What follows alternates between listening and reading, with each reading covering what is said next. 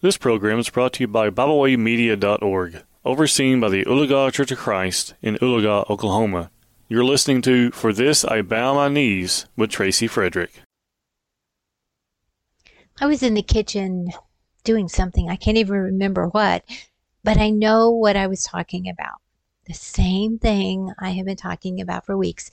And my dear sweet husband was standing there listening to me for the, probably the millionth time, go on and on about the same thing. How weary I was of dealing with the same spiritual struggles, how hard it seemed to me to get through them, to get around them. I pray continually. I study God's word daily, I tell him, and I still seem to come up short. I continue to fight the same battles of discouragement, of worry, of anxiety, all of those.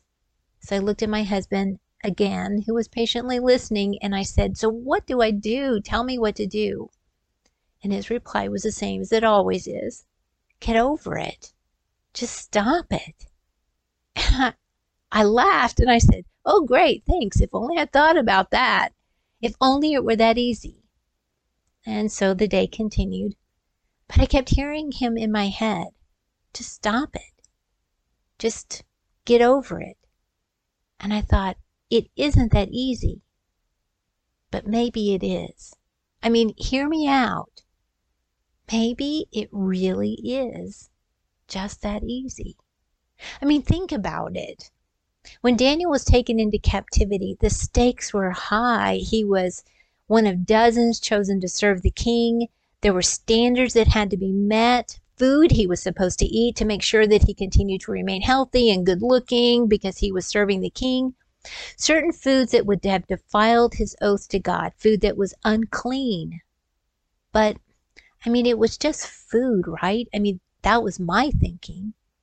But that's not what Daniel thought. It was more than food to Daniel. To Daniel, eating that food would have broken his heart. So he made a deal with the chief of the eunuchs to eat only the food that would please God, because it says he had purposed in his heart he would not defile himself. Daniel chapter 1. To Daniel, it really was just that simple. It was just that easy. And I realized Daniel wasn't the only one that saw that it really is that easy. Noah, who when God told him to build an ark, he just started building and preaching every single day,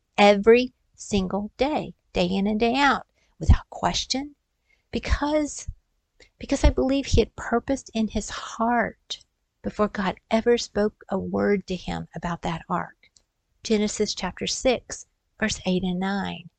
It's the difference between Orpah and Ruth. When the time came for a decision to be made, Ruth had already made it. Ruth would not leave Naomi. Ruth chapter 1, because she had purposed. Mordecai, he had already purposed that he would be the father to Esther that she needed to be, that would teach her to purpose in her heart and to be able to say, even if, before she went into that throne room. Esther chapter 4. And when God told Hosea to marry a prostitute, chapter 1, verse 4, the Holy Spirit says he went. He didn't ask why. He didn't argue. It says he went. I believe because he had purposed to follow God. And when you think about it, there are a lot of people who have purposed. John the Baptizer, who told Herod, the ruler of Galilee, that he had no right to live with another man's wife, Matthew chapter 14.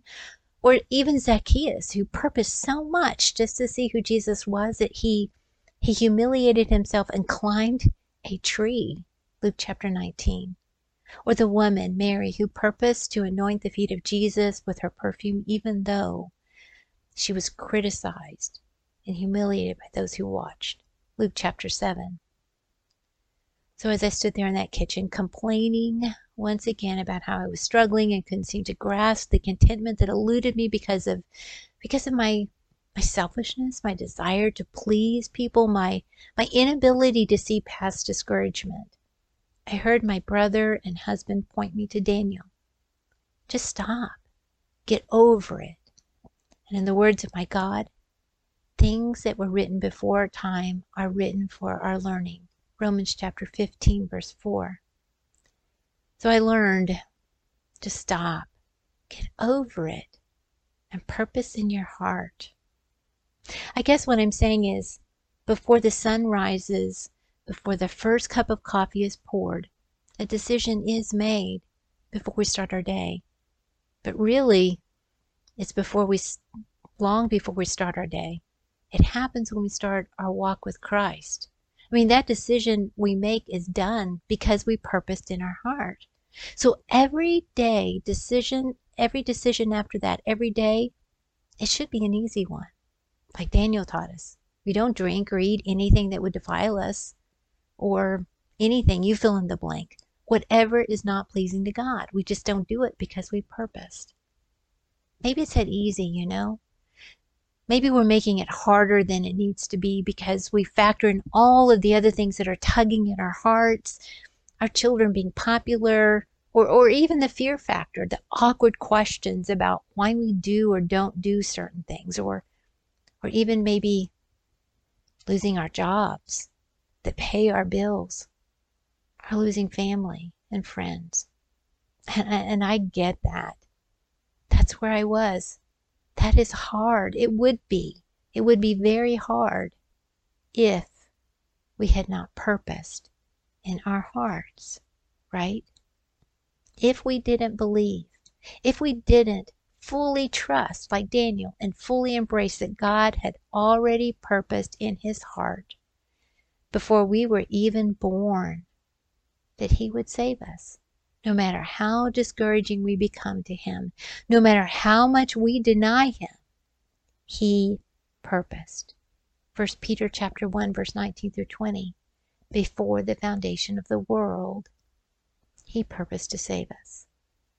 And for him, he never let stuff get in the way. It was just that easy.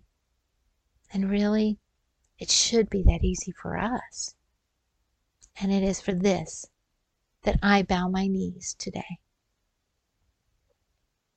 We thank you for tuning in today. We hope you enjoyed this program. You can find out more about Byway Media by visiting us at bywaymedia.org.